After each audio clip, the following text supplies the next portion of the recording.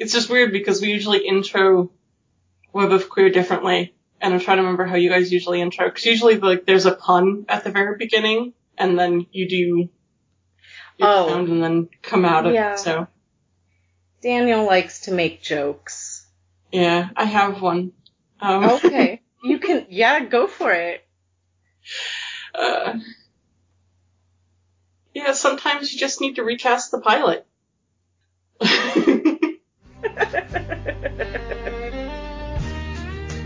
Listen, we're holding this valley no matter what. We're gonna die. We're not gonna die. We can't die, Bendis. And you know why? Because we are so very pretty. We are just too pretty for God to let us die. So, hello everyone. My name is Jessica, if this voice sounds different. Today I have Shayna with me, and we are going to be starting the Firefly rewatch again. Daniel decided that he had 4,000 other things to do, and I have been recast in the role of Daniel. Yes, hopefully a little bit more affable Daniel. I hope so too. Yeah, I don't have those things clinging to the back of my head. No, I think he actually suggested me because after you guys recorded, me and him ended up having 90% of the same conversation of the recorded conversation you guys had. So he's like, maybe Jessica's right for this project. And I'm happy to step in. Yeah, it's entirely probable that he was just like, yes. And then he went off to talk with other Eruditorum press boys about Nixon and Kennedy. So I am totally okay with that. Mm-hmm. I honestly have not listened to that episode that Daniel and I did, and nor given it much thought since we recorded it, and I was like, I'm not doing that again. Because as much as I love him, it was just not going to be a fun podcast for either of us. We're coming back to it as a brown coat, officially. Yes, I am an official brown coat. Yes, I don't have a brown coat, but I'm sure I have brownish coats.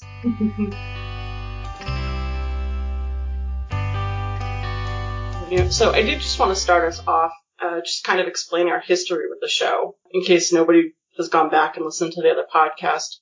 You know, I'm also new to this project, so just kind of give a brief summary of how we found the show, whether or not we watched it live or not, kind of our history with fandom. So I guess I'll go first. Mm-hmm.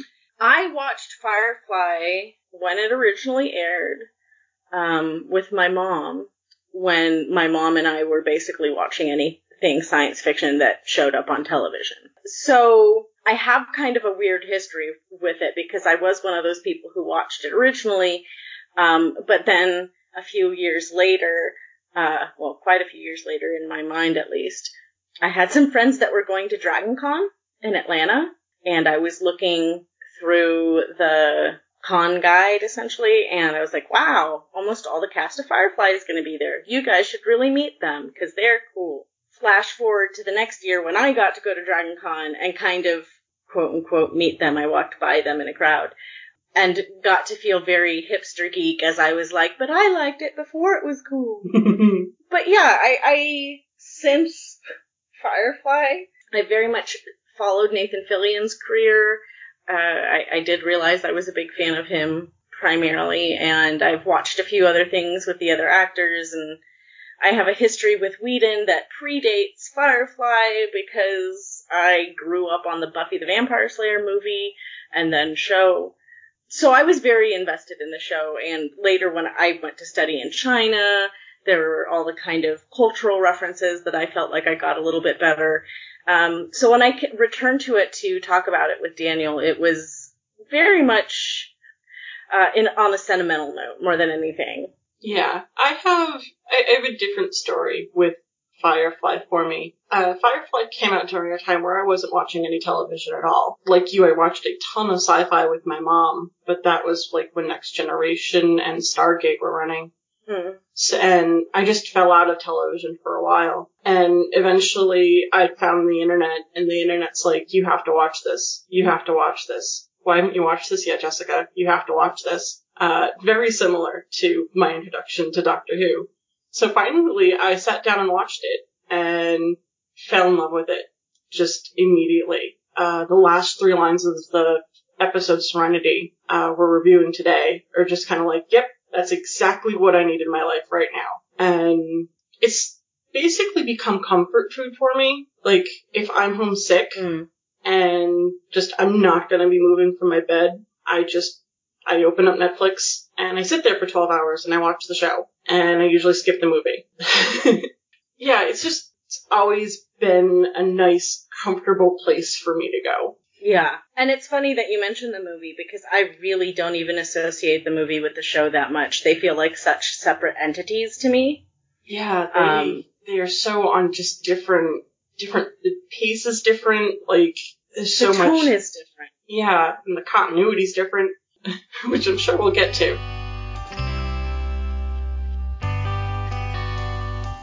So into the actual review of the episode then. I guess just kind of going chronologically through it, because this actually aired differently than Netflix has it, correct? Like, what was I believe so. This was the pilot that wasn't the pilot, but is now back in the spot of pilot, I believe. When it aired, they showed Train Job first, if I'm remembering correctly. Yeah, I think that's so. Yes, behind it. Yeah. So, but this one I think does a much better job of establishing the characters. Like, there's a whole bunch of just like 3-second moments I point to and go, that's exactly who that character is. And I think that is a large part of Joss Whedon's style. He's a third generation Hollywood TV writer. And I'll try not to reference directly to Daniel too much, but one of the big divisions between him and I think, is when he sees Western, he very much is thinking of spaghetti Western, historical Western. I would assume Whedon is a bit more like me, like we both grew up in Southern California, and I don't think of the spaghetti Westerns. I think of The Lone Ranger. I think of Bonanza. I think of those shows where you got that sense of family in the middle of nowhere. And I think you get that really quickly, just even though we start in the middle of a battle scene. Yeah, we do start with the battle scene, and this is my very first introduction to these characters, and once we get past the battle scene, that's where I think the show actually starts. Because the battle scene just feels like, it doesn't feel like it was added on, but it definitely gives you a sense of these characters were a little bit different. It certainly sets the scene. It tells you why these people, especially Mal, is annoyed with, the Alliance, and he's annoyed with the Cloth. It's actually, like, I've seen this so many times, and I never noticed before, when he's talking to Zoe in the background, and she's like, everything's gonna be okay, right? And he's like, yeah, why wouldn't it be? And he kisses the cross. This is the first time I ever actually noticed that. And that makes everything with him and Book make so much more sense. I think Mal is a really interesting figure, and the fact that we get to meet both Mal and Zoe in the middle of a battle scene where we see both of them go from happy to grieving, we see how they play against each other in a stressful situation. And you're right, we also see them kind of feeling that relief for a second. So there's like this wide swath of emotional text there, but also kind of just sneaks in the story like, oh, these are the rebels, and those are the Alliance, and they're the bad guys, clearly, because they're just killing everyone. And we get that very slow shot of Mal, just his heart breaking on the screen. Yeah. Adorable little Nathan Fillion. Yeah. The moment where, you get told that the rebels have been told to surrender, and that message had to have gotten to the Alliance before the Alliance just literally firebombs the entire valley. And Mal is just standing there, just completely shell-shocked. Like, this is a man who has no other emotion to give except to stand there and be witness to this. Even as somebody gets shot right next to him, like, he doesn't react to it at all because he's just beginning moments of basically what becomes PTSD. which I don't think the show follows through with that much, but it certainly, would be a very compelling origin story for something like that. We get to meet Mal, and I think you're right in that we get a sense of what would be PTSD if PTSD had been as much in the headlines as it is now when the show came out. I don't think that we had quite the language around it yet for it to have been made more of an issue or like more of a concrete thing in the show. And it also, for me, starts to become, in the same vein, a story of Mal's masculinity. And there's a lot of different perceptions and performances of masculinity that very clearly feel identified with the Western/war culture. And that was something that I hadn't noticed as much until this watch through. How, I don't want to say heavy-handed, but how much this show is kind of implicitly talking about gender and gender roles. And so therefore a lot of discussions of what is a healthy masculinity and why. Yeah, the first time I watched it, I pinged to a lot of, a lot of different examples of, oh, this is somebody who doesn't need to perform in a toxic manner to get his, to be a dude in this world. I mean, you have the scene where, he's got the bonnet on and he's, cursing people down, or, he's just sitting naked on a rock in the middle of nowhere and he's like, okay, this is happening. Like, there's this, they play with it a lot and I really enjoy that. I think a lot of the show is set for the male gaze. Mm-hmm. Like, anytime Inara is on screen, that it's male gaze. Anytime. Yeah. The scene with Kaylee and the strawberry is like the male gaze on steroids. Oh God. But I mean, she's like groaning and everything. Yeah, Kaylee, and just about everything is sexual. Yeah. Like, I love Kaylee. I love Kaylee so much. Mm-hmm. But they wrote so much of that passive femininity into it. The, let's make sure everything's okay. Like, there's a part in here where she's lying on a hospital bed, and she's like, yeah, but he wasn't actually gonna let me die. Like, she's making excuses for somebody. Yeah, Simon. And, but there's also a lot of pieces in this where, the male gaze is, like, very abruptly taken away from you. I guess we're just going to skip around a bunch, because I'm not very good at going in order. But there's the moment when, Simon is, Mal is trying to figure out what the heck is going on with Simon. And Mal opens the crate where there's a woman that's literally fridged. And, you have two guys here arguing about what her fate is going to be. And then... She's an adult fetus in a box. Yeah. Mm-hmm. And, the air literally gets pierced with her screaming. The focus is immediately, wait a second, there's a woman in the middle of this. She might have an opinion too. And there's so many different places that the focus of the show bounces back and forth between... And that particular scene I thought was funny because I didn't notice again until this time that Inara is standing there with her robe in her hands in the background, that entire scene. And for some reason they make her wait to go to River. Even though the actress, Baccarin, seemed to be picking up on no, Inara is meant to be a motherly figure. Mm-hmm. She would probably be like, fuck all y'all, there's a naked girl in the middle of this. Yeah. The scene around the kitchen table, right after that, I think exposes a lot about who a lot of these different characters are. Let's see, am I remembering the order of the episode right now? Because there's a scene around the kitchen table. There's two scenes around the kitchen table. Yeah, no, I'm thinking of the first one, actually, okay. Where, they're all having dinner, and, nothing has really, exploded on the ship yet. And Jane has just gotten stripped down by Mal for being just a lewd asshole.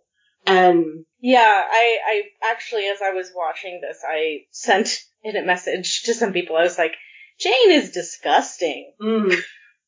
I wrote it down. He makes a joke about Kaylee wishing that Simon was a gynecologist. Yeah. And then says she's getting all lubed up about it. And that's when Mal's like, no, bye-bye. No, get out of here. And you can see Jane kind of doing that calculation in his head, like, is this worth getting kicked off the ship for? And he makes the calculation, no, it's not worth getting kicked off the ship for, but god damn it, I'm gonna get some mashed potatoes. And I'm just kind of like, right? That is exactly who you are. Like, I'm going to milk this for every ounce that I possibly can for myself. Like, okay. Yeah, that fits the actor pretty well. Right? Yeah, no, again, the actor, not so great. Yeah, it took me a while, actually, over the past few years, to kind of watch this again. To let him just kind of fade back into the background of bullshit. He doesn't seem to be much of a factor anymore, which... Yeah, I've gotten to a point where if the actor is an asshole, but he's playing an asshole, it's okay. Yeah. Yeah, like, I won't actively support anything he does going forward, but, Netflix already has my money. Right. I don't think he's getting anything else out of it, so. I hope not. Yeah. And then the other scene around the kitchen table where, River has just been introduced to the cast and everyone is like, their brains are like, why? Why is this happening? Right. I love Simon's introduction to her. He starts kind of by puffing himself up. He's like, I'm super good at everything, guys. Like, seriously. But my little sister is like 10 times better than me. It's definitely brotherly love that's going on there. And I appreciate that. I definitely agree. Like, one of the things that I think is so powerful about River is really her relationship with Simon. And the fact we see from the first episode that he could have had his own life. He could have been a wealthy doctor and just let his sister go, but she was important to him. And what I think is interesting about that scene for me is that he described her as being more than gifted. She's a gift. And it pinged me because it's a little bit like, oh, she's not a gifted person, she is a gift object. And so there was a little bit of like, okay, that feels a little objectified. But we immediately get this follow-up with the direction where the camera is on her, but we get some kind of chopped up reactions of her, which seem to be reflecting that fractured state of mind. And the only other time I really noticed that kind of direction in the episode was with Inara when she is with her client. It cuts away and kind of gives the implication that she's a little bored. And I thought that it was interesting that kind of interiority through how the show was visually. I only remember that happening with those two female characters. But there's a lot of little stuff going on that I feel ends up really giving both to the characterization, but also making all those references to those bigger character types that we associate with the Western genre and with the space opera dramas.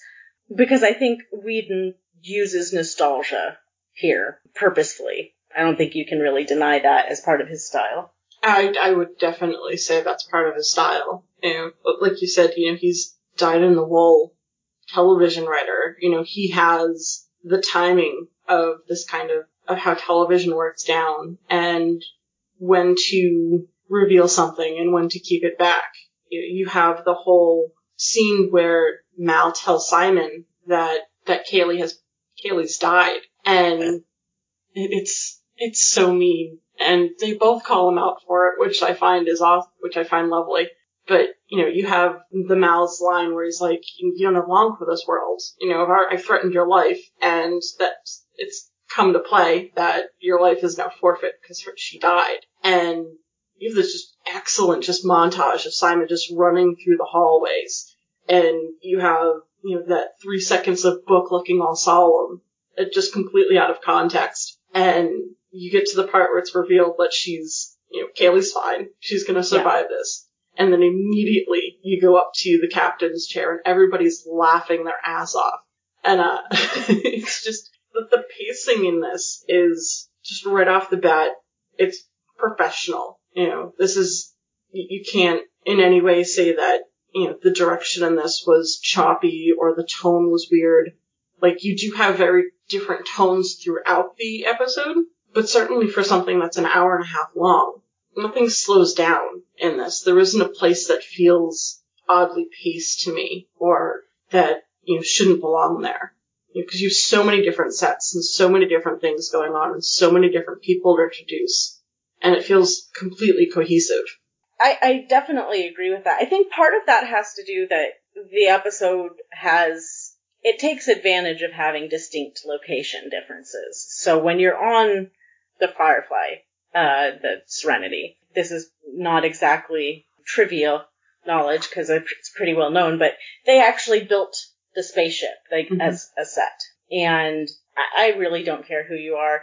I love CGI and all that kind of thing, but when you have an actual set, the actors will act differently because they are responding directly to what is around them.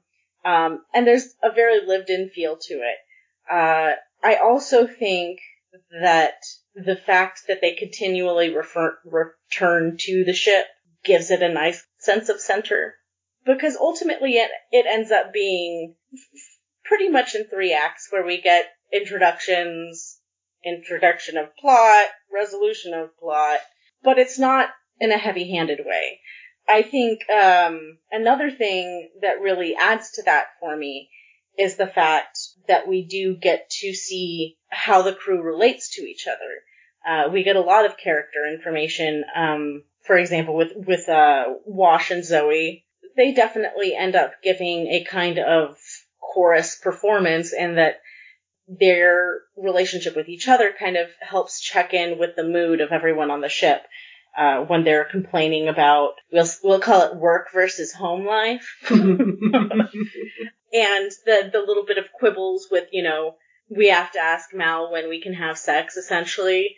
And we get a point where Jane makes some joke about wanting Kaylee to be quiet, and Mal's like, yeah, you almost wish you could duct tape her mouth and throw her in a hole for a month.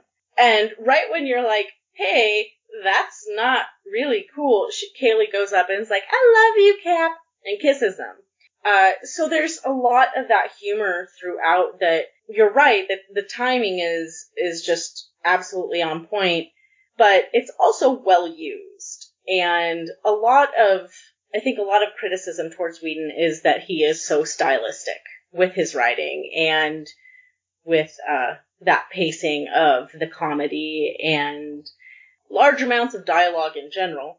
Yeah, definitely the introduction to Wash and Zoe as a couple, where you have the tension of work is home, and how do we separate those two? And Wash makes that sarcastic comment like, make sure you call him sir. And Mal walks in and she's like, yes, sir. She has just told Mal exactly what happened in that conversation. Because they know each other so well. I don't envision a scenario where she didn't just tell Mal that, yes, we were just talking about you. And there's something. Go ahead.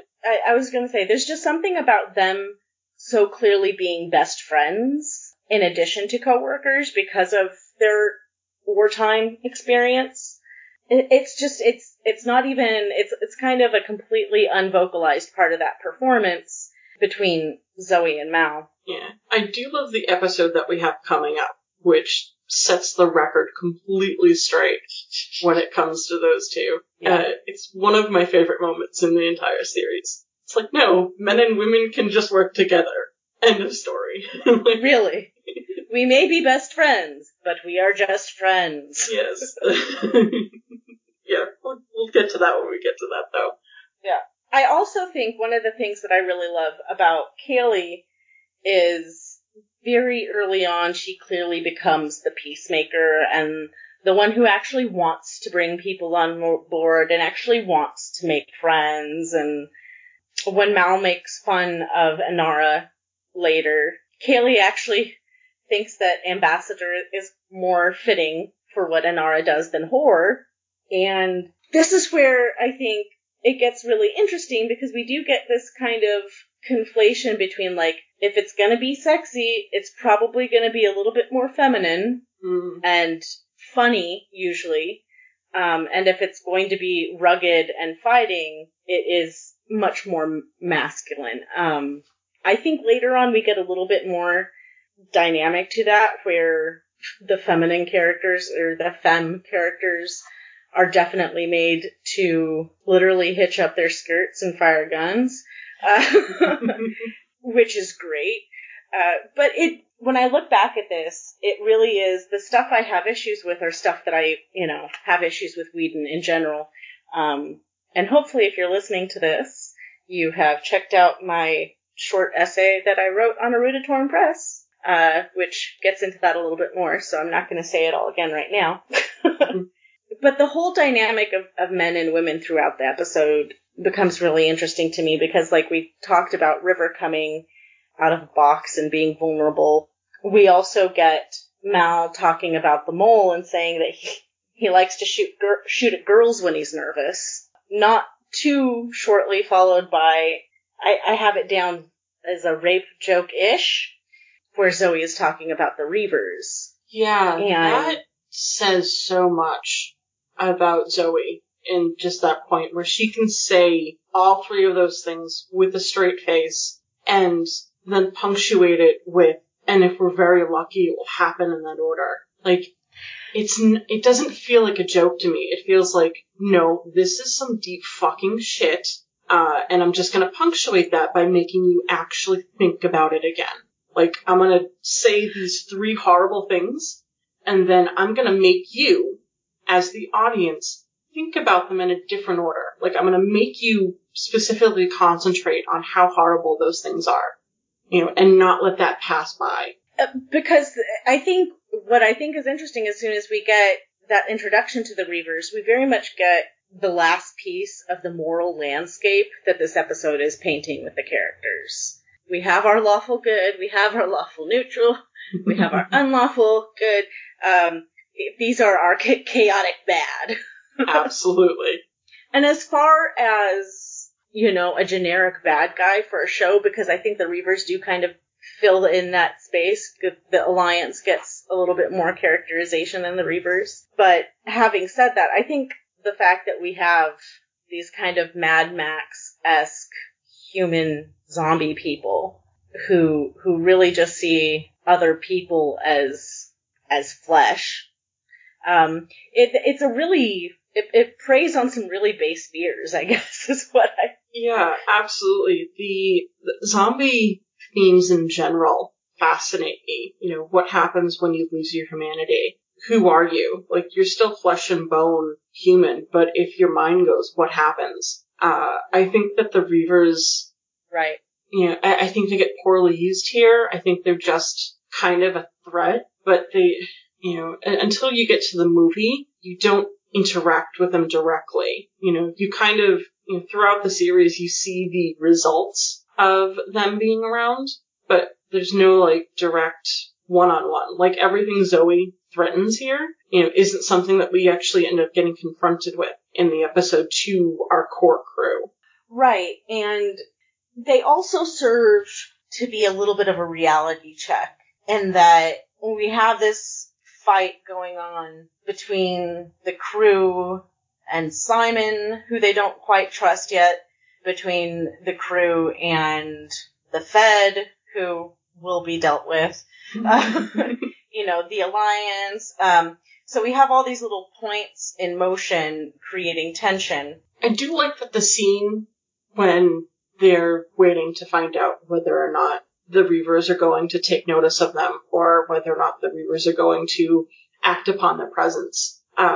What everybody goes to as, where their comfort is, or where their priorities lie. Mm-hmm. I find each of those little, there are 4 or 5 seconds for each of the characters. And again, it's just more character building, and Nara's like, fuck this, I'm out, and she opens what you assume is going to be a lethal injection. Simon runs to his sister, Walsh and Zoe are clasping hands. That's what I was going to say. We get each character's response to the Reavers, and how they respond to the Reavers gives us a little bit more of where the reality of that that they currently exist in are. The crew who maybe has never seen a Reaver, but who know that they are reality, versus Simon, who says, oh, I thought that they were just, boogeyman stories, essentially. That kind of disconnect from reality is really what Mal is most concerned with about Simon. And I appreciate that probably more than I used to, because Kaylee likes the Doctor, or Kaylee likes Simon because he is a doctor, and because she feels like that knowledge has some special power in itself. Like, it must be more than what she has. But Mal, and I think the show is kind of telling us we are supposed to see things as Mal does. Mal looks at Simon and says, okay, I don't really care about all your knowledge. You're strong enough, and you actually can help people when they're sick, so you're useful to me. And I think that idea of you need to be useful to the whole group, that is an interesting drive for characters in a show that is otherwise, kind of tied to a much larger through line. Yeah, certainly if you're taking the show as these are a cast of characters that are a family insert. You have the father figure, Mal.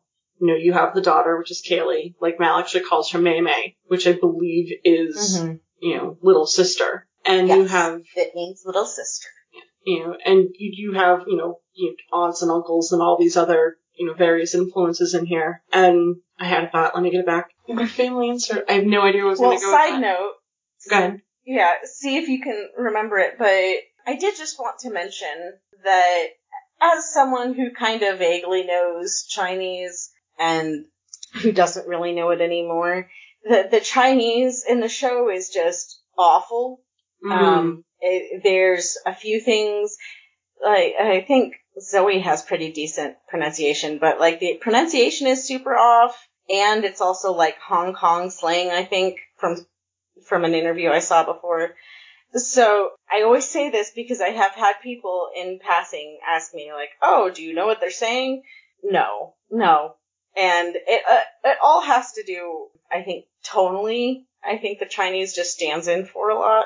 I like to think that May May sounds like little sister, or at least is obviously diminutive, even if you don't know that it means little sister. Yeah, certainly the slang that's being used in here, the inserts for curse words, you understand they're curse words. There's very little mistranslation that's going on there. And that's strictly because it was on Fox, primetime television, and you couldn't say what the fuck is going on. Yeah, that's true.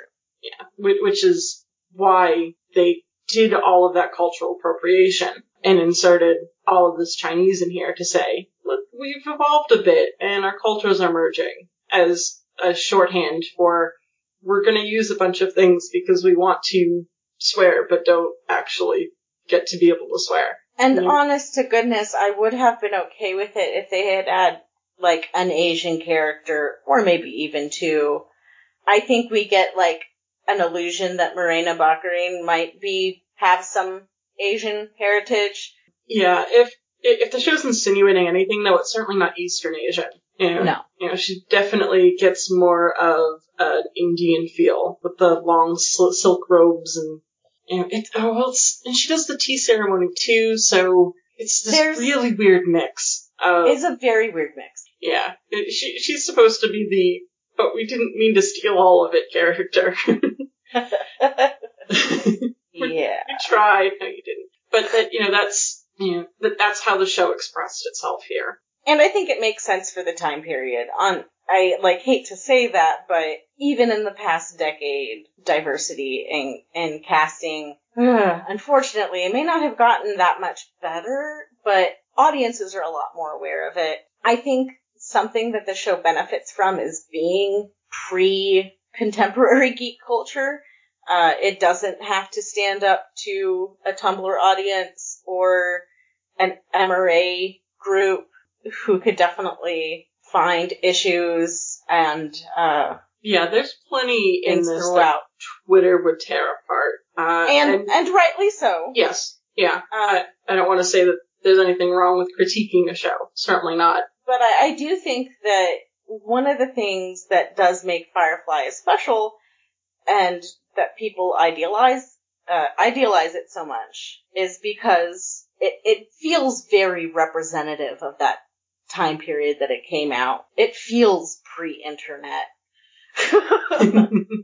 And I don't really know how to explain that other than, perhaps it's my nostalgia for it and my sentimentality towards the characters. But I definitely think it is curated in the show. The idea that this is a show that is written to give you a family, give you a community, give you this group of people you could imagine yourself traveling with. Yeah, certainly in its presentation to me, when it came to me on the internet, it came with this preconceived, fan wisdom folklore about it, where, it was canceled too soon, and isn't Fox, aren't they just the assholes here?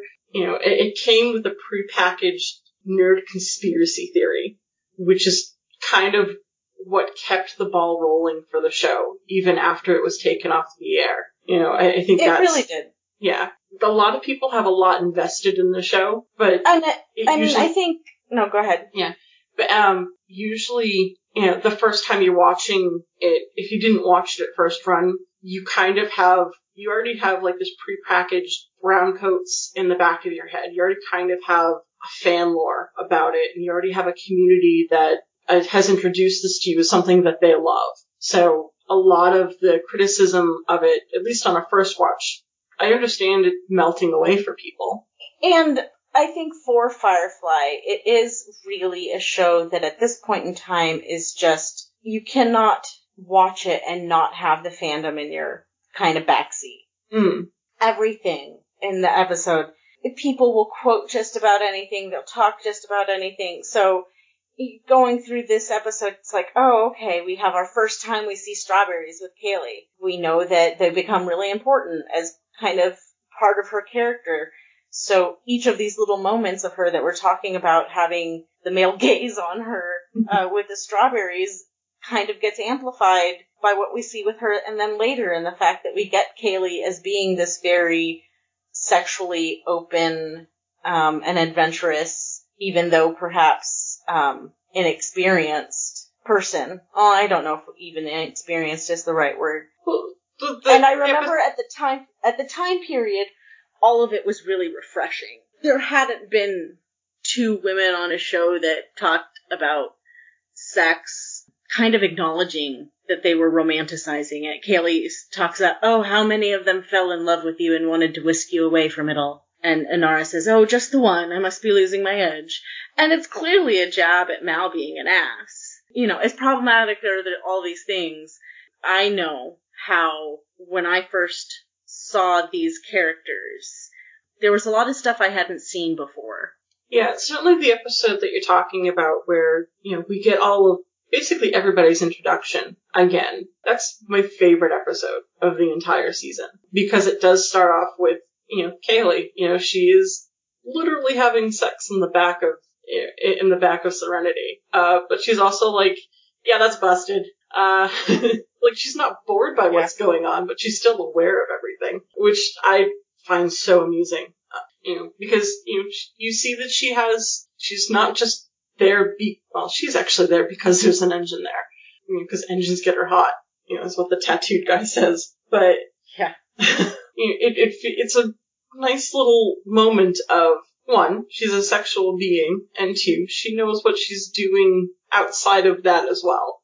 She has, a certain set of skills, to badly steal a quote. You kind of relive that with everybody else as well. It's almost hard to talk about this episode because it is like just laying out so many things that we get to see progress later on.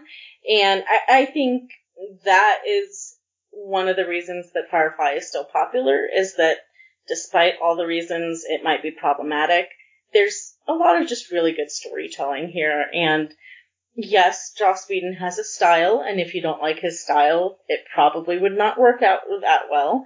But that's to be said for anyone. I happen to hold the very unpopular opinion that Breaking Bad just isn't all that good. I didn't finish it either. It didn't capture me that much. Yeah. But at the end of this, certainly Joss Whedon style, at the end of everything, there's always this, 95% of the crew at the end of this, after everything that's happened, they still have a bit of hope in them. And I really think that is a huge through line throughout a lot of Joss Whedon's work is, either, things are getting better, things can get better. The episode ends with, we're still flying. Well, it's just flying, that's it. It's it's enough. And that, sometimes saccharine as that might feel, it's a message I don't think we hear enough. And it's certainly something that resonates with me a lot. Well, and as a message coming from a soldier. Yeah, with somebody who's dealt with a lot of shit. Certainly, personally for me, I've dealt with physical illness, I've dealt with mental illness, I've dealt with being part of the queer community, and sometimes just knowing that there's another day, and another day being enough, it's a big deal. Yeah, that hits me in those feels. I appreciate hearing that. Yeah, I appreciate that message being out there in, such a popular piece of media. It isn't coming from any of the places that I'm putting it in. It's not coming from a place of mental illness or queer identity, but, it is coming from somebody who has just had probably one of the worst 48 hours of their lives, and they still want to keep going. Yeah, it's like the adult Dory. It's the just keep swimming. Yeah. I love the sentiment. And I think the idea that at the end of the day, when you band people together who are very different, have very different desires and goals and backgrounds, if the goal at the end of the day is just to make it through another day, just to keep in the sky. We haven't really talked about the theme song, but Whedon wrote the theme song for this show. And I think there's a reason that, as I've said, my first real experience as a brown coat was outside a ballroom with a bunch of con-goers singing the theme song. And I don't think that that's an accident that we have this very hopeful show with a very singable campfire theme song that is all about, you can take everything you want, but you can't take the sky from me. Yeah. I can always look up. I will always be able to see my way out because you can't take hope away. And the fact that what really ends up bonding so many of them is that they do hope for something better. And that's kind of what they end up seeing in each other, is that sense of hope. I definitely think that is, I don't want to say the message of the show, because that puts a little bit too fine of a point on it, but it definitely seems that is what the show is about to some degree, of how a group like this can create hope for each other. Yeah, definitely, Mal as the patriarch, kind of going around and being like, how do you contribute to this community? Because, that's the reason Jane's still around, because Jane's the muscle, or else Jane would not exist he wouldn't be on the ship. Because, even Simon's like, what does he do around here? And Mal doesn't trust him yet, so he's like, PR. That's so funny. Right? And he does kind of do PR in that he scares people away. Mm-hmm. So there's that.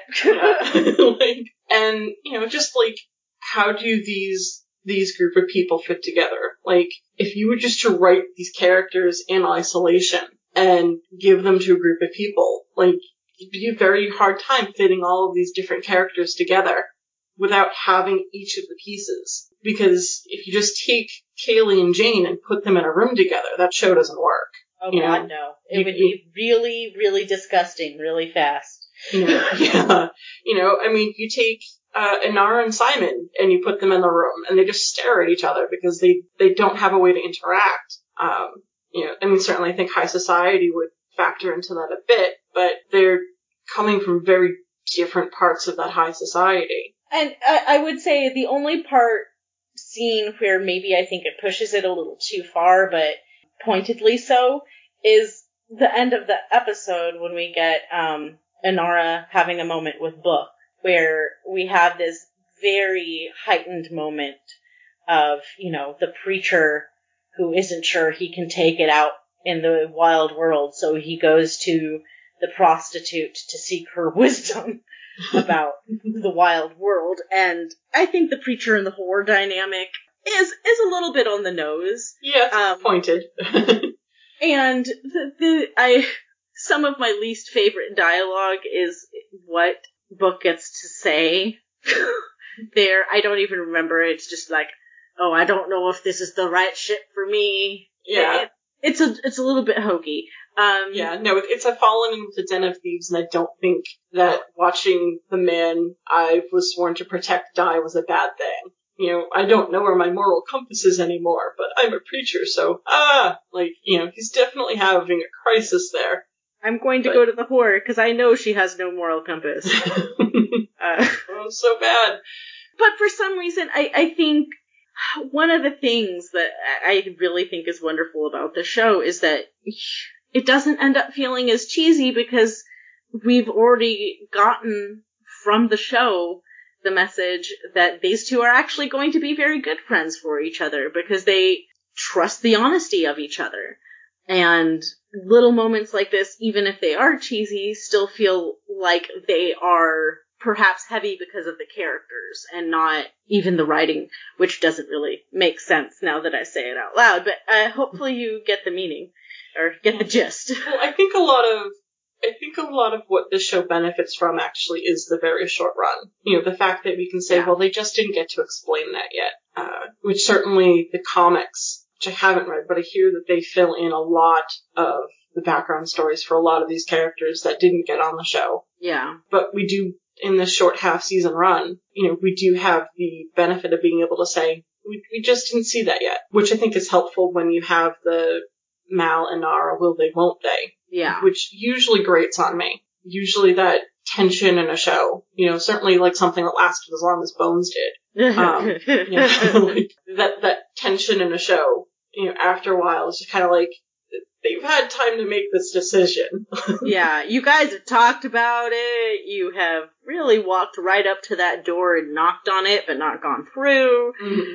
I think what works really well about Inara and Mal for me is that from, you know, the beginning in this episode, we see there be lots of references to some previous something that went down between the two of them, where she's not even that mad that he's referring to her as a whore because she has called him worse things. Mm-hmm. She says. So we get, even between them, a familial relationship. This idea that they've been putting up with each other for a while, whether they like it or not. Mm-hmm. So clearly they have chosen this over something else. But you're right. I think they get about as many episodes as they need to pull it out about as much as they can and play with it. But I don't know how long that would have lasted for me. Yeah, and the show doesn't revolve around the two of them specifically. It doesn't revolve around that relationship as well, which helps. Yes, it helps a lot. And also, I mean, we get Mal's other women as the show goes on, and I think making it clear that, you know, as much as she is a actual prostitute who sells her time, he is kind of a ladies' man and a thief, so he sells his time in the same fucking way. And I really appreciate that we get that message pretty loud and clear throughout the show. I don't think we even really have to wait for that, because we do see Mal refer to her as essentially the better business person and the one who makes them look good to the outside. Yeah, the show specifically says in this, like, you can't even drop ship on some planets without having a good companion on board. The message being sex sells, unfortunately. Mm-hmm. But basically saying that, you know, her chosen field of work does have value to it, you know. And there's nowhere in here that you feel that she was coerced into this life. There's nowhere in here that you feel like, you know, she couldn't get out of it if she didn't want to. Like, you know, we have examples of companions gone rogue in the show. Mm-hmm. So, you know, there are other alternatives if she wanted to have another life, which certainly in our modern context of how sex workers are treated right now, you know, is good to see. You know, that, you know, this is a chosen line of work. And I know, like, the appropriative stuff is where we get into, it starts feeling very much like a geisha, or at least the Western understanding of what geishas are, because I'm gonna straight up say I don't really know that much about him. But I think that the fact that she clearly, her training and her knowledge is respected, not just by the other crew, like Kaylee, who has a, I guess, very literal, very direct appreciation for what Inara does, just knowing that she has some kind of commitment to some version of morality. That always seems to be very important when you meet characters in the show, of where is their moral compass and who holds it. Mm-hmm. Yeah, certainly Kaylee, she's fascinated by it. Mm-hmm. She wants to know everything about it. She thinks it's this glamorous life, which isn't a story that would get told about, modern day sex work. Yeah. It does have a bit of the Star Trek, everything's a little bit better in the future feel to it. Like, there's a whole, anything in the future kind of gets painted with that brush, I think. Yeah. I think Whedon tries to address that by making it, Western.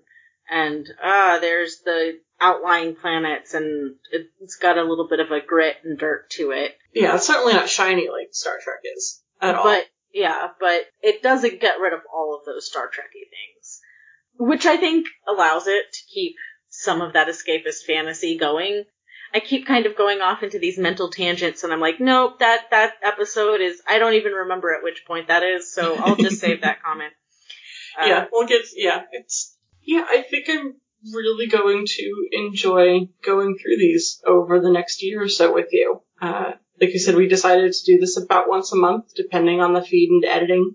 So, if anybody wants to watch along with us, that's about the schedule we're going to be working on here. A couple people have already shown interest in coming on and talking, so we'll see if we can work that out as well. Yeah, I gained new followers just by your mentioning me at the last third of a paragraph at the end. Okay. Yeah, Firefly still has a following. And I would love to talk with these people. Yeah. Yes, talk to us. Yeah, so if you'd like to get a hold of me directly, I'm Cobalt Blaze on Twitter. Shayna, where's the best place to get a hold of you? You can get me on Twitter as well at Inkyosa. That's INKYOSA. Yeah. And until the next time, stay shiny. Stay shiny. I like it. Stay shiny.